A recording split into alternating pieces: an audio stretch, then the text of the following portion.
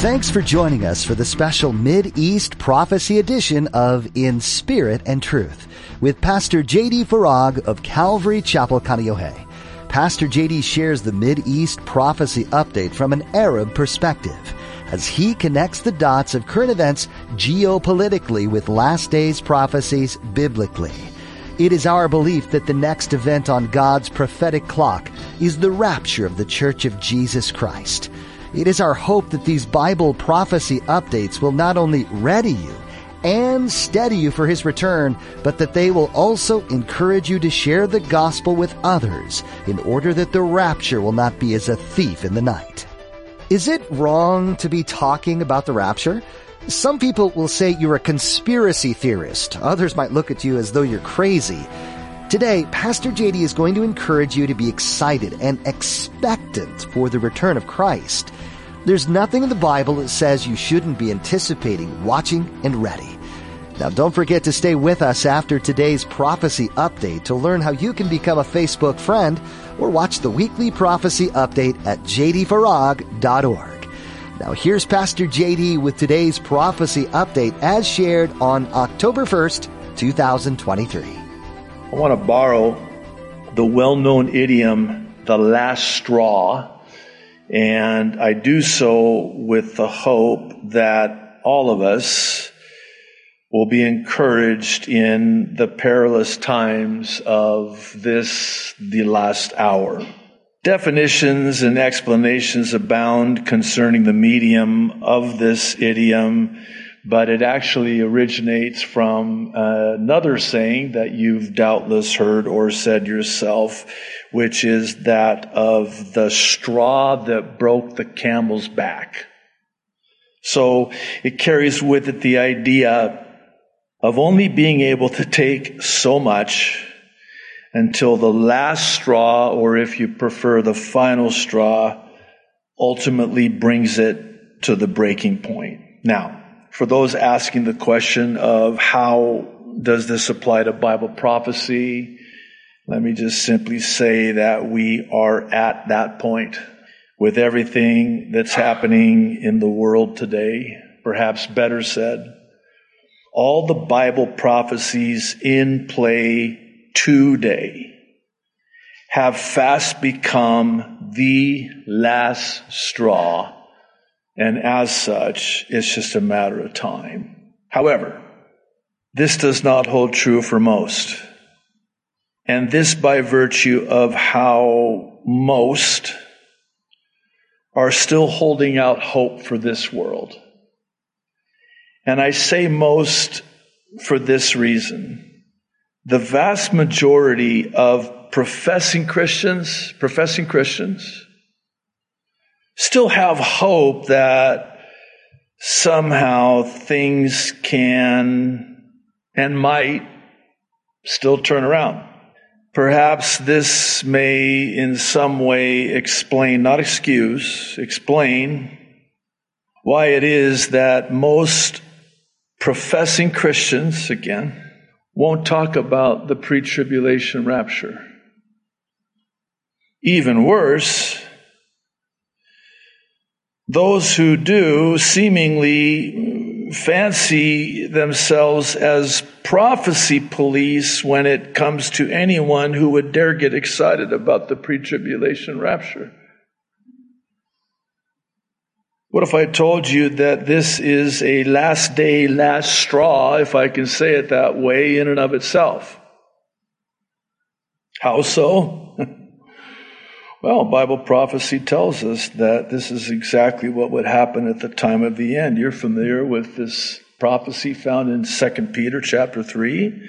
I'll read verses 3 and 4, if you don't mind. The Apostle Peter, by the Holy Spirit, is writing, and he says, first of all, you must understand that in the last days, scoffers will come scoffing and following their own evil desires. That's interesting. They will say, where is this coming he promised? Ever since our fathers died, everything goes on as it has since the beginning of creation. I want to share with you a comment we received last Wednesday that speaks to the pronounced prevalence of this last straw in particular. She writes, "Thank you, Pastor Farag, for speaking the truth. We need to hear the truth about the rapture. It's a very encouraging word, and it's not long before it happens." And then she says this, "I feel sad when people mock the rapture." God bless you and your family and church family. In my time this last week with the Lord, I inquired of the Lord concerning the rapture, our blessed hope, and how it is an encouraging word. Even the Apostle Paul would say, encourage one another with these words. What words? Oh, the word, the sound doctrine of the pre-tribulation rapture. Encourage one another. Bear with me, because in so doing, I pondered the many scriptures that encourage, exhort, even admonish us to long for and watch for the soon appearing of our Lord and Savior, Jesus the Christ, at the rapture of the church, which has to happen before the 7-year tribulation. Whenever I do this, and I find myself doing this more often as of late, I'm always struck by the conspicuous absence of any scripture recording any rebuke for anyone who was excited about, in their anticipation of and readiness for the pre-tribulation rapture. I can't find one. Actually, the truth is the opposite is the truth, such that any rebuking and admonishing is actually directed toward those not watching or ready or anticipating or longing for the rapture. Here's what's sad to me. Lord knows my heart in this regard. There'll never be a shortage of those who quote, "No man knows the day or the hour." That's not a rebuke. That's a Jewish idiom, ironically associated with the Feast of Trumpets, no less.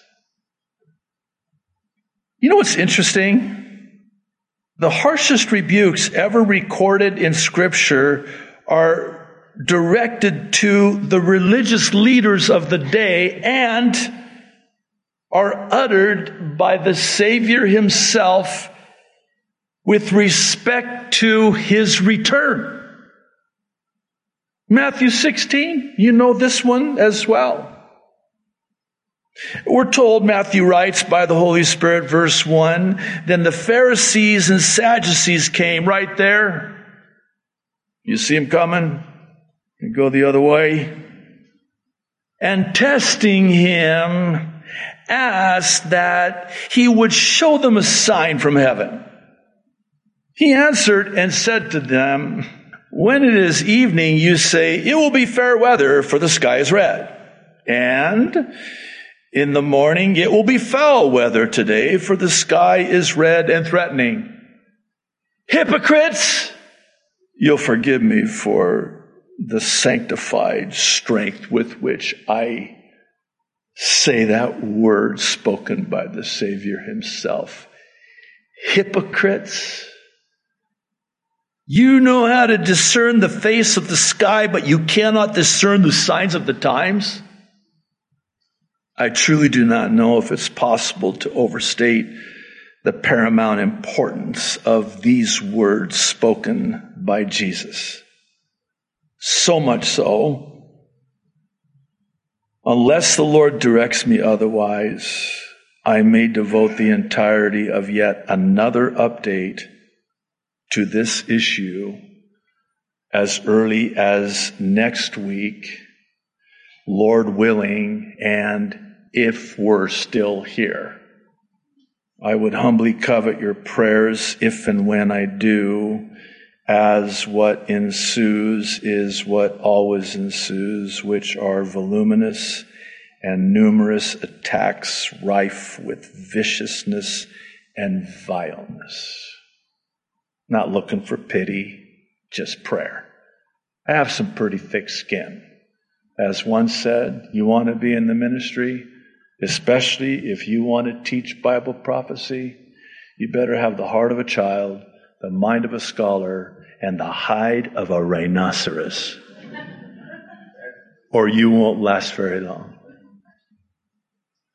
Okay, Pastor, why are you starting out this way? Because this aforementioned mocking and scoffing and ridiculing, very haughty in their condescending rebukes, is one of many last day, last straw prophecies in the Bible. And if you'll kindly allow me to, I'll share with you an abbreviated chart listing just 5 last day, last straw prophecies, as I'll affectionately refer to them.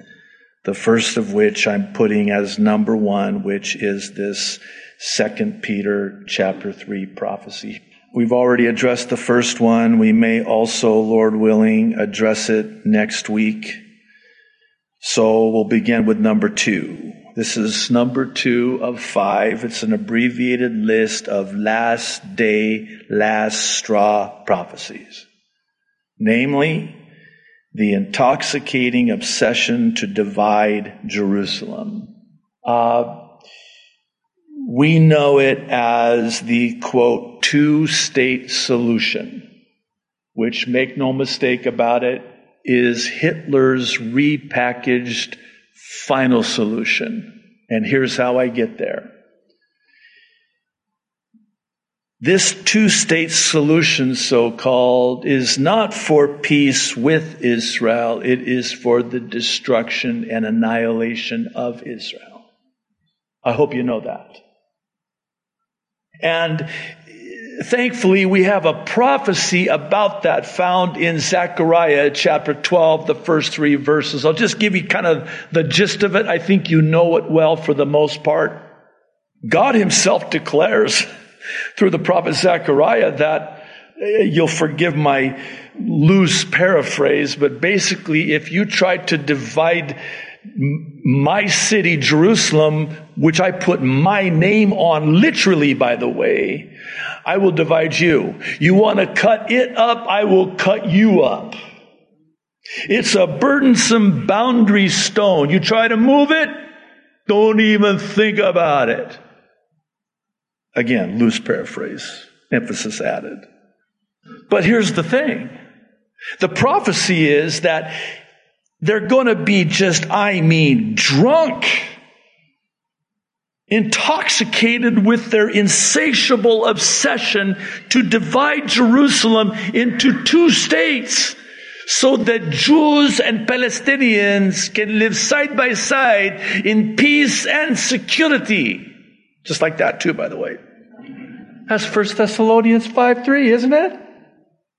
While they are saying 2 words, peace and security, or peace and safety, sudden destruction will come upon them, and they, as a woman in labor pains, by the way, and they will not escape. That's the prophecy in 1 Thessalonians 5:3, but it comports with Zechariah 12, 1-3, and also Joel, the 2nd chapter. What do you mean? In other words, a last day, last straw prophecy is going to be all of the nations trying to bring peace in the Middle East by way of a 2-state solution in which they will move those burdensome boundary stones, and divide Jerusalem, cutting it up. It's happening now. A report published by Haaretz with the headline, Palestinians pleased with Saudi-led forum on two-state solution.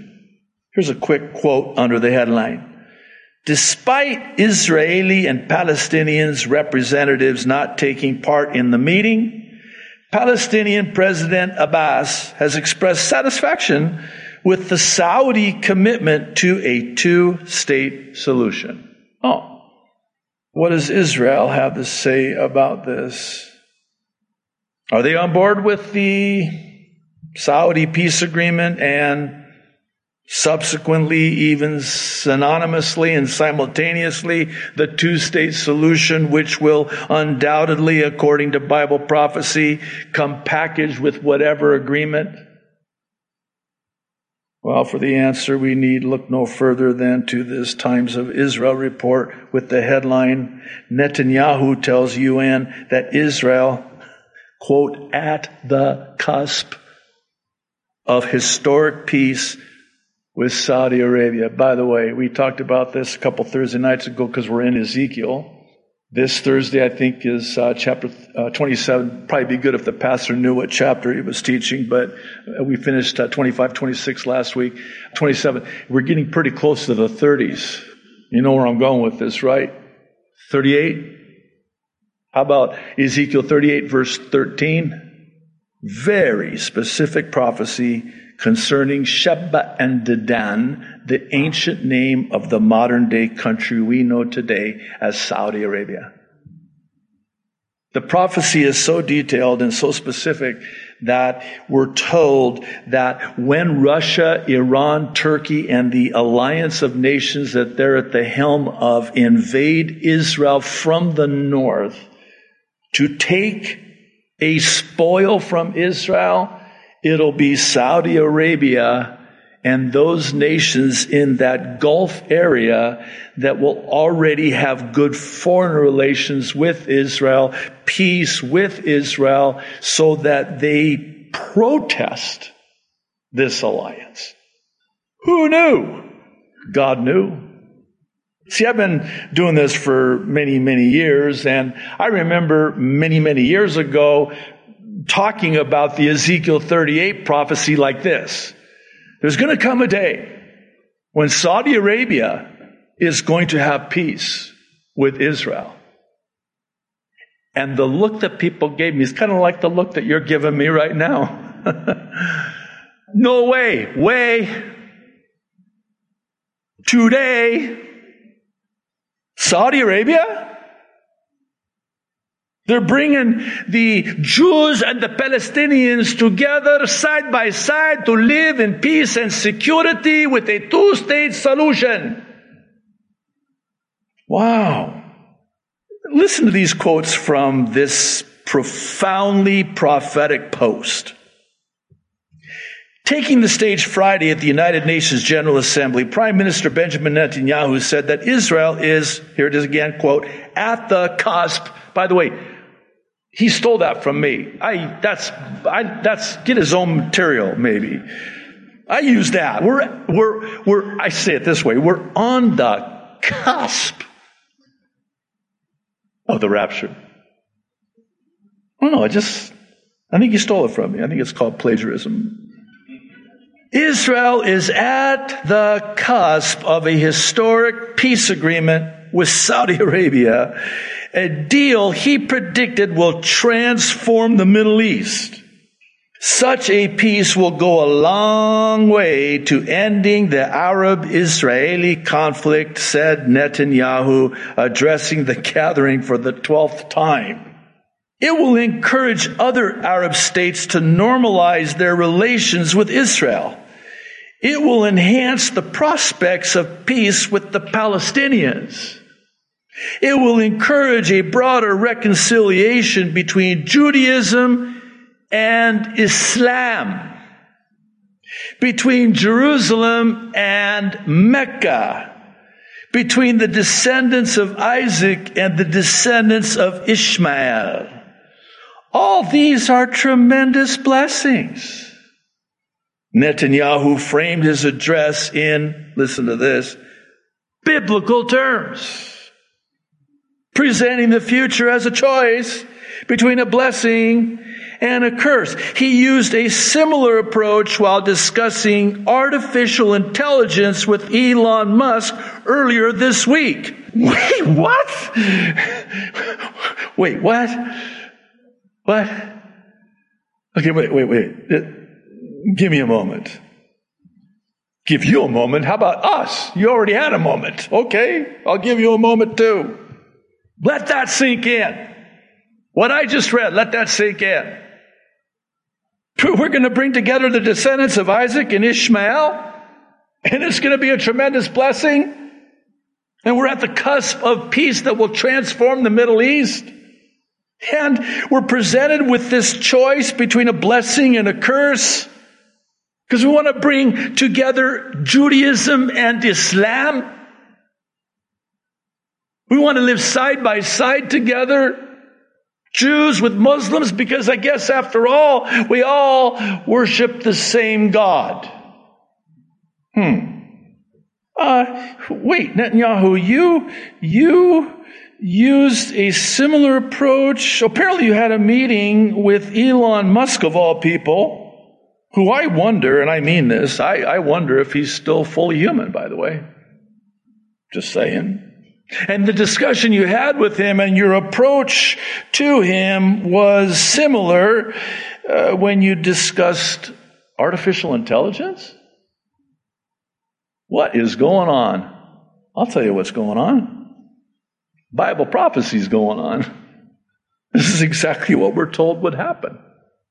This actually dovetails into the third last day, last straw prophecy, namely that of the strengthening / confirming of a 7-year peace agreement according to Daniel 9:27. This is where it gets really, really interesting. Because the prophecy again in Daniel 9:27 is so specific that it's going to be for a period of 7 years. In fact, it's even more specific than that, down to the day at the midpoint of the 7 years, the 3.5-year mark, when the Antichrist will set himself up in the temple of God and declaring that he is God and to be worshipped as God, committing the abomination that causes desolation. Jesus referred to this prophecy in Daniel 9:27 in Matthew 24. So in other words, we should probably pay attention when we hear things like peace, 7 years, and we have that. And it is coming by way of what is now seemingly integrated with what's known as SDGs. We've talked about this. SDGs are the Sustainable Development Goals, of which there are 17. That's an interesting number. We're so glad you joined us for this prophecy update on In Spirit and Truth. Do the things you hear about on this program cause you to feel unsettled? Perhaps there are too many things coming into play that make you stop and wonder if you're truly living in the end times. If that's the case, we hope that through these updates, you are reminded of God's faithfulness through His Word and that His promises will be fulfilled. This can be a benefit to you. Being around other believers can give you support regarding these things that are happening around you. If you're in the area and haven't found a church home yet, we invite you to come visit us and get to know the heart behind this ministry. You can join us for a time of worship at Calvary Chapel, Kaneohe on Sundays at 8:30 or 10:45 a.m. and Thursdays at 7 p.m. for Bible study with Pastor JD. If you'd like more information on joining us or for additional resources, go to jdfarag.org and scroll to the bottom of the page. That's jdfarag.org. There, you'll find a Calvary link that will take you to the church's website.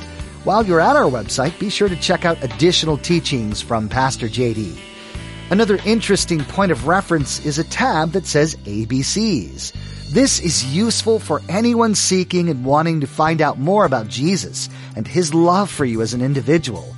That's all available at our website. Again, that's jdfarag.org.